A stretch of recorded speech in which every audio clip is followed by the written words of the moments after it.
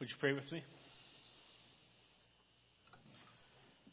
Oh, Father, it is our joy to come and worship you together this morning.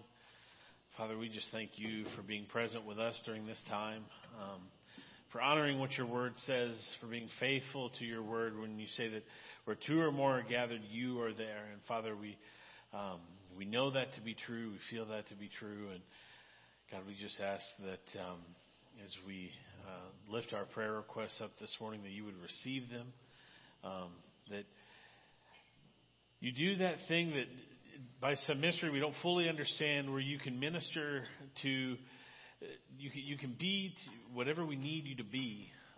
And at the same time you're ministering to us, you're ministering to so many others, God, and by your Holy Spirit, you heal physically, mentally, spiritually, emotionally. God, when I look at the prayer request list this morning, I see all of those just in our church body. And I know that if that's happening in our church body, that the greater Evansville community has even bigger needs. And so, God, I just pray that you would touch those in our congregation that need healing this morning, that need physical healing, that need to feel loved, that need to know that they are loved by a power greater than they could ever imagine. For those who are struggling with depression and anxiety this morning, God, that you would help them to know that there is a better way, that there is hope. And Father, we just pray for the piece of our body that is traveling through the mountains. And God, we just pray for their physical safety, but God, I just pray that you would encounter them in your creation, and that especially for the youth on the trip, that they might come to understand you in a new way, that there would be some experience on this trip where the light bulb came on. And we all know what that feels like, God, and those are the moments that form the foundation of our faith. Those are the moments that we remember forever. And I just pray for those experiences on this trip. God, we just pray that you would bring them back to us safely, and also that you would be with our pastor and Karen as they travel on to visit some friends in the Pacific Northwest. Oh, God, we just thank you so much this morning for your word. We just thank you that every time that we go back to it, every time that we turn to it, even this morning when we turn to a familiar story, God, that you bring out new life, that it is truly a living word, that as we go back to it and go back to it and go back to it, we glean more and more and more and more. That, Father, it is your word. You speak to our hearts through it. Father, we just ask that you speak to our hearts this morning. Be present with us as we open it together. Be present with us as we ponder it, and then as we go from here to a time where we can discuss it deeper. We love you, God. We thank you for Jesus. We pray this in his name. Amen. Turn with me to Luke chapter 10, if you would.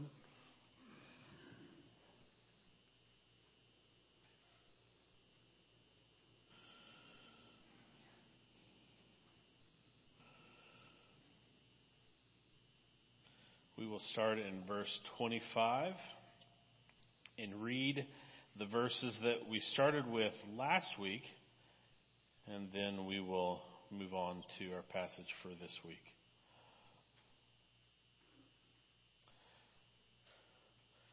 Luke chapter 10, verses 25 through 37. And behold, a lawyer stood up to put him to the test. And don't think of like an attorney. This would have been a religious lawyer, a religious figure, similar to a priest, but someone who was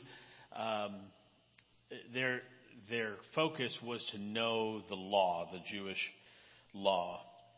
So that gives you an idea of what angle this question is coming from. A lawyer stood up to put him to the test, saying, "Teacher, what shall I do to inherit eternal life?" And Jesus said to him, "What is written in the law? How do you read it?" And he answered, "You shall love the Lord your God with all your heart and with all your soul and with all your strength and with all your mind, and your neighbor as yourself. Now to pause here, that would have been, for Jews at the time, they would have summarized the whole Old Testament in those two things. Love the Lord your God and love your neighbor. They boiled everything down to those two things.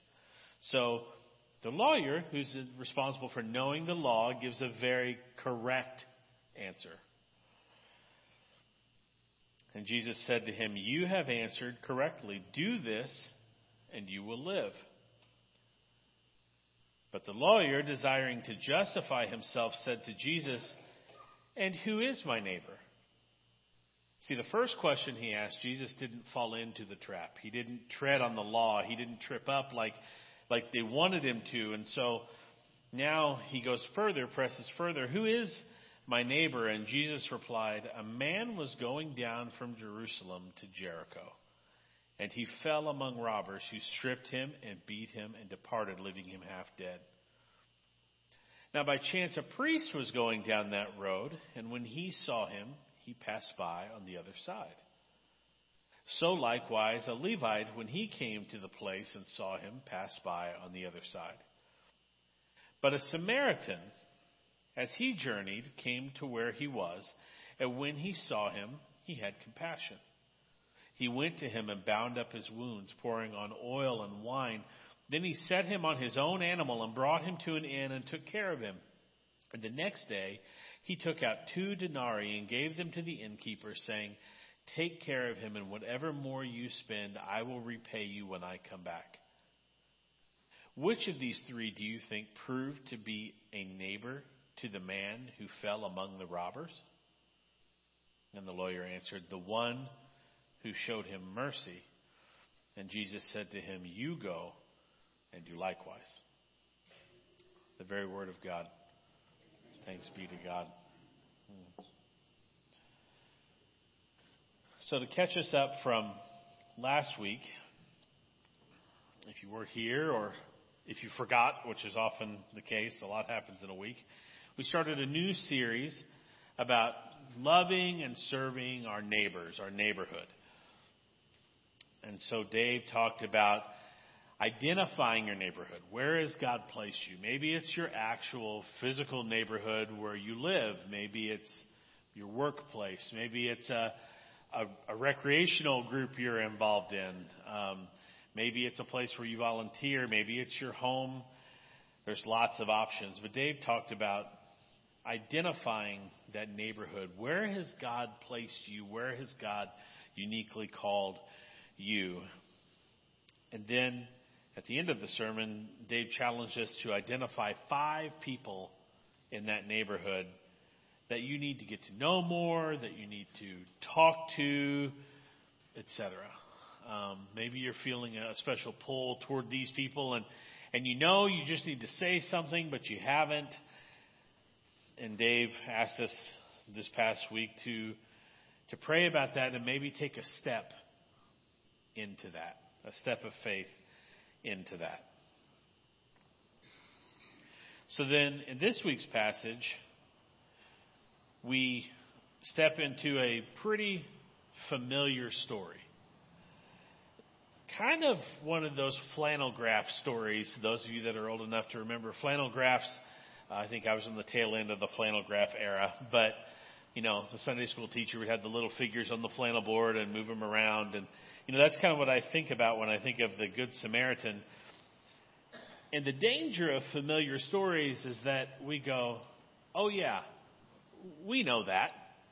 And our ears shut off and our minds shut off. And we start to think about other things because we've heard this before. We're familiar with it. We know it. So I think the question this morning is, what is it really that Jesus is saying? This lawyer asks him a very pointed question. 2, really. What must I do to inherit eternal life? And Jesus answers him with a question. Well, what does the law say? And then he asks a second pointed question. Who is my neighbor? And Jesus kind of goes off into a story, which is, if you're thinking about communication, I have to believe this lawyer is going, what is he doing? Where's this going? Have you ever asked somebody a question and then they go off into like recounting something and you're like, where are we headed? So I have to believe the lawyer was really listening, because he was trying to figure out, what is it that I asked this question. I know the answer is going to be in here somewhere. And then Jesus gets to the end of the story and he asks another question. Which one of these do you think was the man's neighbor? So in our story, we have a man, would have been a Jewish man based on the context of the story, who's traveling from Jerusalem to Jericho. That's about 18 to 20 miles-ish. So the man's walking along. He's beaten by robbers. He's stripped of everything he has. And then he's left for dead. So 3 men pass by. And based on the audience that Jesus is speaking to, these 3 men are really important. A priest passes by, a Jewish priest. A Levite, a type of priest that did chores in the temple, passes by. And then a Samaritan who doesn't pass by. Do you remember on Sesame Street, the little game they used to play called One of These Things is Not Like the Others? That's sort of, I think, what Jesus is doing here. The fact that one of these was a Samaritan juxtaposed to the other 2 is a pretty glaring thing. And we'll come back to that in a few minutes.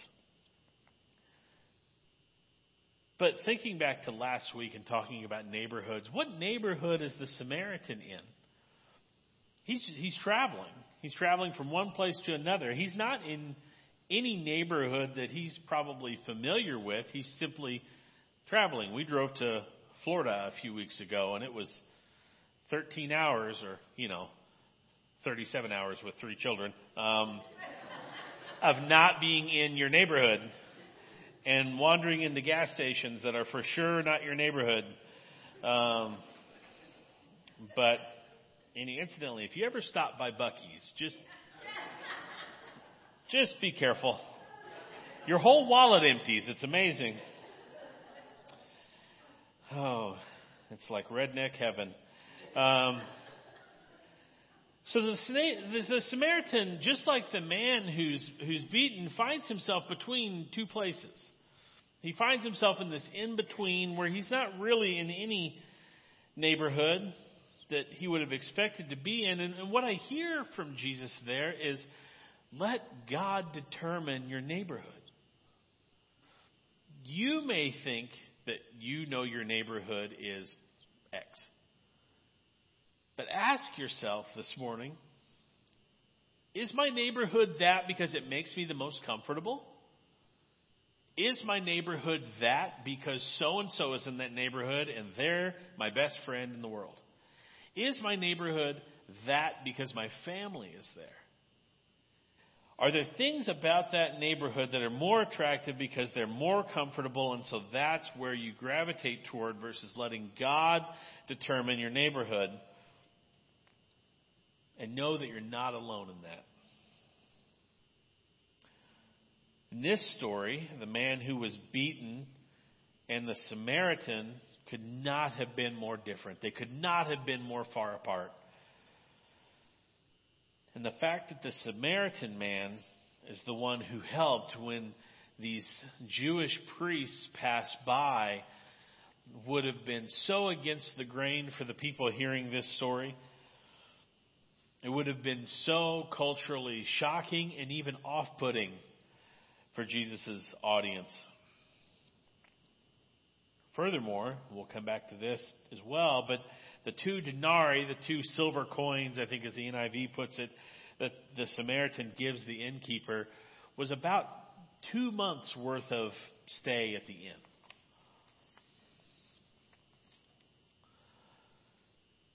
So based on this story, we have to ask ourselves, just as the lawyer was asking for different reasons, who is my neighbor? And obviously on the surface, that question has a very obvious answer.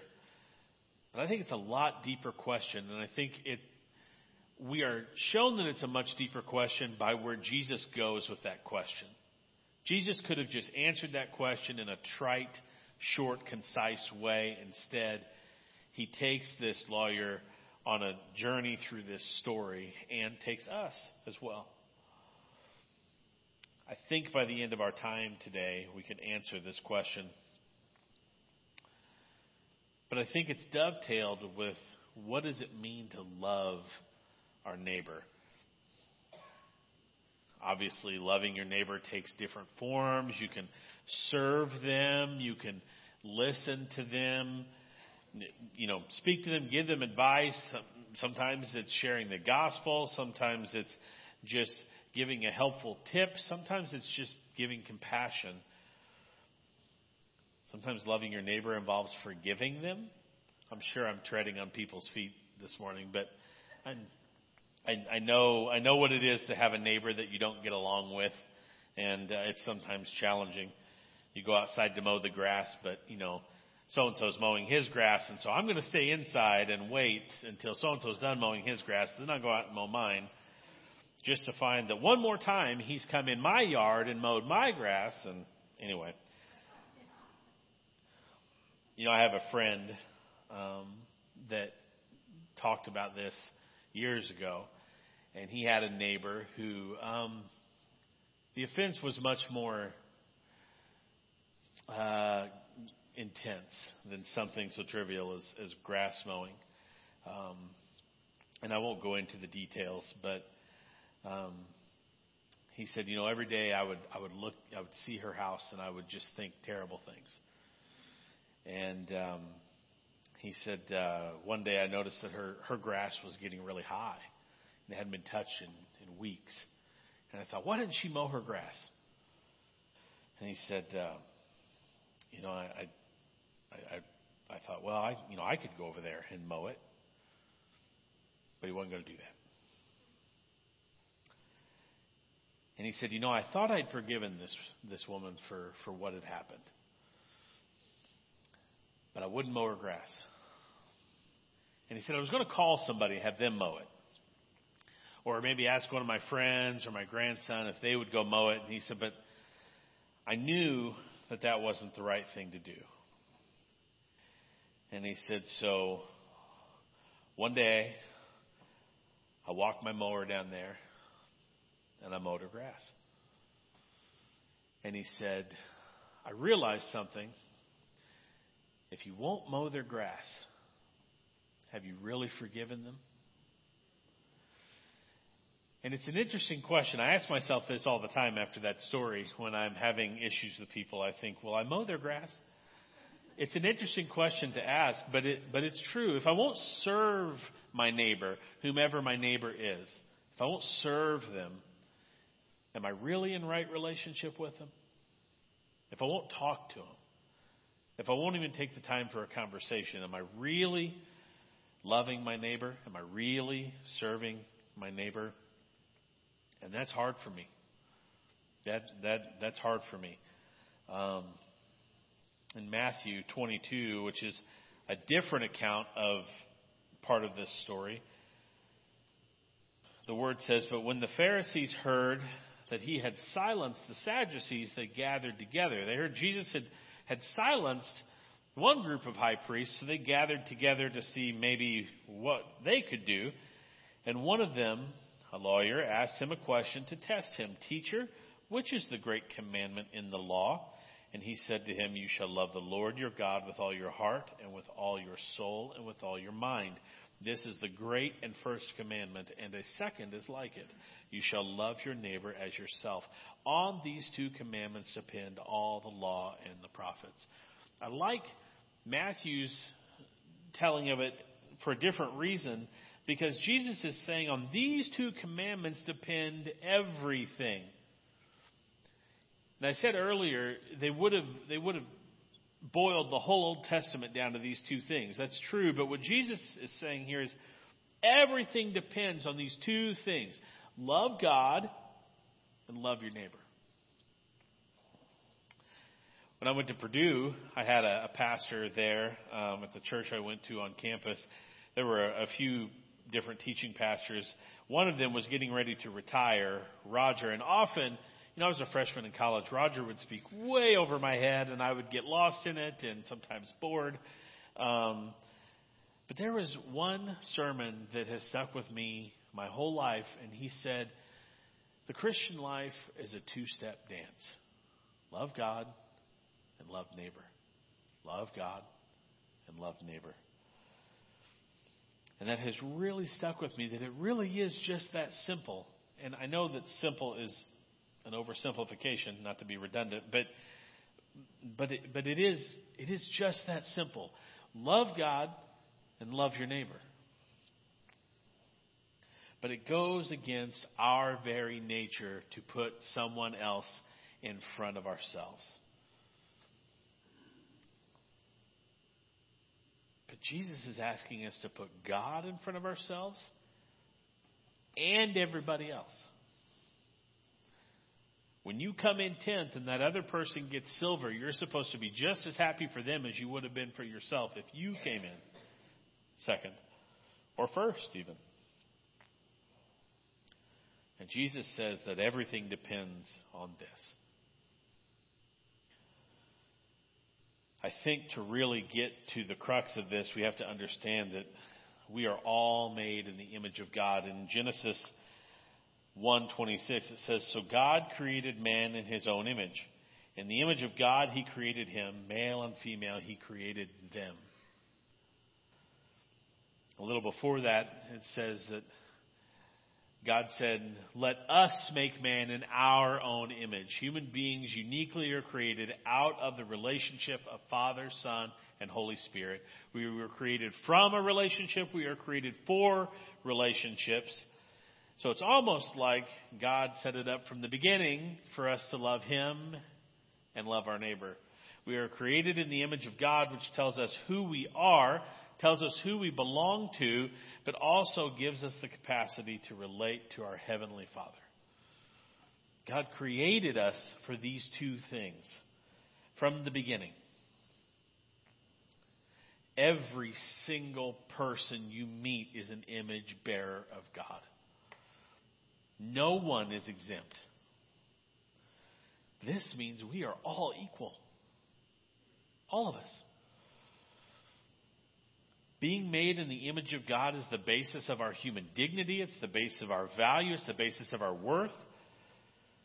And no matter how much someone attacks you or seeks to diminish you or diminish your value, they can't ever change the fact that you were created uniquely in the image of God. And so seeing others through the eyes of Jesus, seeing others as being made in God's image changes everything. If you can bring yourself to do that, even for 5 minutes, you see people much differently than you did before.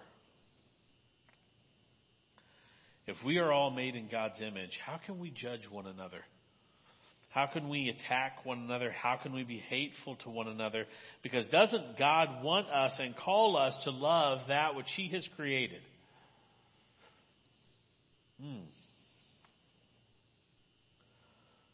But just as we are all equal in being image bearers, we are all equal in our depravity and our fallenness in our sin.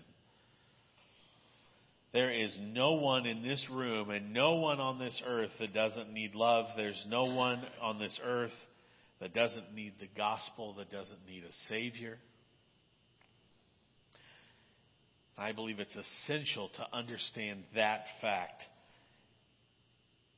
in order to understand what it means to love your neighbor.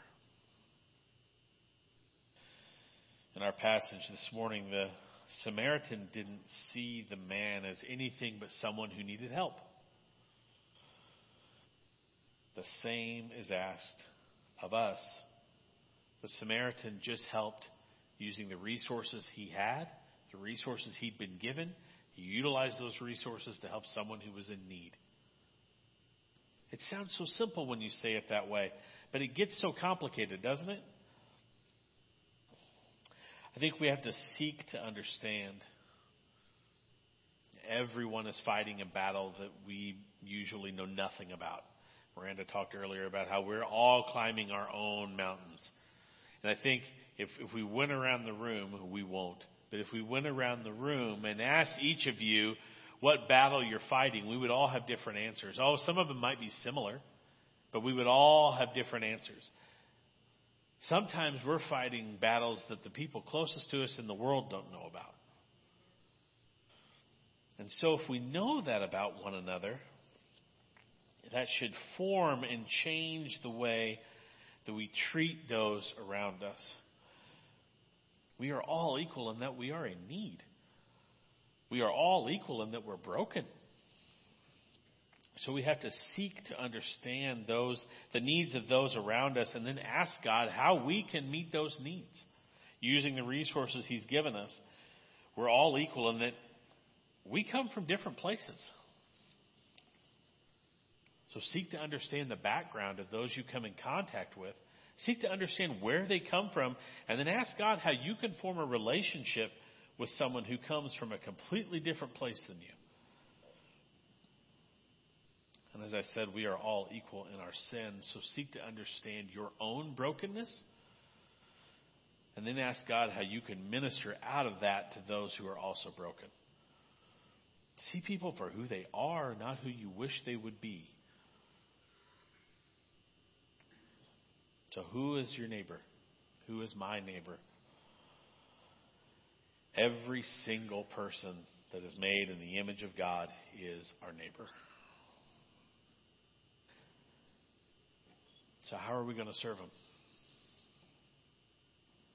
How are we going to accomplish that which God has called us to do? Because that's a big group of people, right? We've just said our neighbor is everybody. How are we going to do this? I think we have to take it one step further. Something we discussed in my small group last week is who is it that you wish wasn't your neighbor? Because I guarantee you, when this lawyer heard about this Samaritan guy, he winced. He went, think about that. Think about how the Jews felt about the Samaritans. What would you do if someone you can't stand served you in your hour of need? And that's a real question that I had to ask myself this week. Would I accept their help? Or would I turn them away out of pride? Would I let it make me see them differently? Would their help to me make me see them differently? If so, why do I require someone to serve me to see them differently? Would you serve someone you can't stand in their hour of need? We have these ugly sides to us, don't we? That we don't come out and talk about them like at parties and stuff, but they are there. They're there. We don't like to think about it, but they are there, and we have to call it out. We have to identify it, and we have to own it, and then go to God and say, what do I do with this? J. Vernon McGee, who, if you know me well, you know I love J. Vernon McGee. He said, if you knew the condition of my heart and you knew the thoughts that I have on a daily basis, you wouldn't even be here listening to me. He said, but before you get up and leave the sanctuary, understand that if I knew the condition of your hearts and the thoughts in your mind, I wouldn't be wasting my time anyway. But it's true. If everyone knew us as intimately as God does, we as human beings just aren't equipped to deal with that. But we know our own brokenness, and we therefore know how broken others are. In Acts 1:8, Jesus says, but you will receive power when the Holy Spirit has come upon you. And you will be my witnesses in Jerusalem and in all Judea and Samaria and to the end of the earth. Jesus calls us to serve those that think differently than we do, that look differently than we do, that worship differently than we do. He calls us to serve people who are just like us, sure. Who are in our own neighborhoods, absolutely. But He calls us to people that are nothing like us. And so what is Jesus' real message here? think, boiled down, it's to love perfectly. He tells us to love God and love our neighbor, and then gives us this word picture, this example of how to love our neighbor in a gospel way. When we tithe, we give back to God a portion of what's already His, right? For years, I was so immature in how I looked at tithing, and I was like, well, I've earned this money, and I and me and I and me and I and me. I see heads nodding. I see those hands. But when we tithe, we give back to God a portion of what He's already given us. It already belongs to Him. So we just give back a portion of that. In the story of the Good Samaritan, Jesus is showing us that by loving God and loving our neighbor, we are giving back a portion of the love that God has already given us. It's not ours to hold on to, it's ours to share. It's ours to distribute. It's ours to steward. When you steward finances, you're meant to grow them. We're meant to steward the gospel. We're meant to steward God's love. And real love starts when you are stunned into silence by the realization that Jesus Christ has paid your debt. Jesus in this story is showing us what love from a sinner saved by grace really looks like. None of us are incapable of doing what the Samaritan did in this story. The lawyer that asked Jesus the question at the beginning of the passage is looking for Jesus to give him a nice formula for how to inherit eternal life. A nice workspace, just do this and do that and do this. And Jesus instead gives us an example of the type of love God demands. Because in the parable that Jesus tells, not only does the Samaritan take the man to an inn to recover, not only does he bandage the man's wounds, he takes them to an inn to recover. In the parable that Jesus tells, not only does he take him to the inn to recover, but he also pays for the man to stay there for 2 months. And in Jesus' story, not only does he pay for 2 months' stay, he also says, whatever else it takes to get him well, do that, and on my way back through, I'll cover that tab. In the parable that Jesus tells, not only does the Samaritan do all of this, he does it for a sworn enemy. In John 8, the Jewish leaders don't know how to deal with Jesus. They're in an argument with Jesus, and they say, are we not right in saying that you are a Samaritan and have a demon? That's how they felt about Samaritans. It was an insult. The Samaritan did all of this for somebody that couldn't possibly be further away from him. And I have to ask myself then, do I love others like that? Not very often, if I'm being honest with you. I would definitely love to stand up here and say, yes, I do. But you guys know that's a lie. None of us are capable of this kind of love without the gospel. None of us are capable of this kind of love without Jesus. And anybody can love people who are right next to them, who are just like them, and when it doesn't cost much and when it's safe. But what God has given us is a love that goes far beyond all that and far beyond boundaries. And so that's the type of love that God asks for in return. Because God loved us first. We love God because He first loved us, even though He knew about all those nasty parts of us that we just talked about a couple minutes ago. Unless we are crushed by the weight of the love God demands, we will never be humble enough to receive the love that God gives. And so Dave gave us a challenge at the end of last week. So the challenge this week is serve someone you don't know,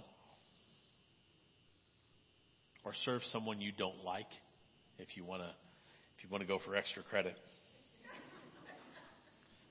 That credit's not good for anything, but it will help you. Look for opportunities. They exist every single day. And have the courage to seize one. How many times have we thought, oh, I should have said something. Oh, I should have done something. Why didn't I stop and do that? Don't let those opportunities go by. Grab a hold of at least one of them this week.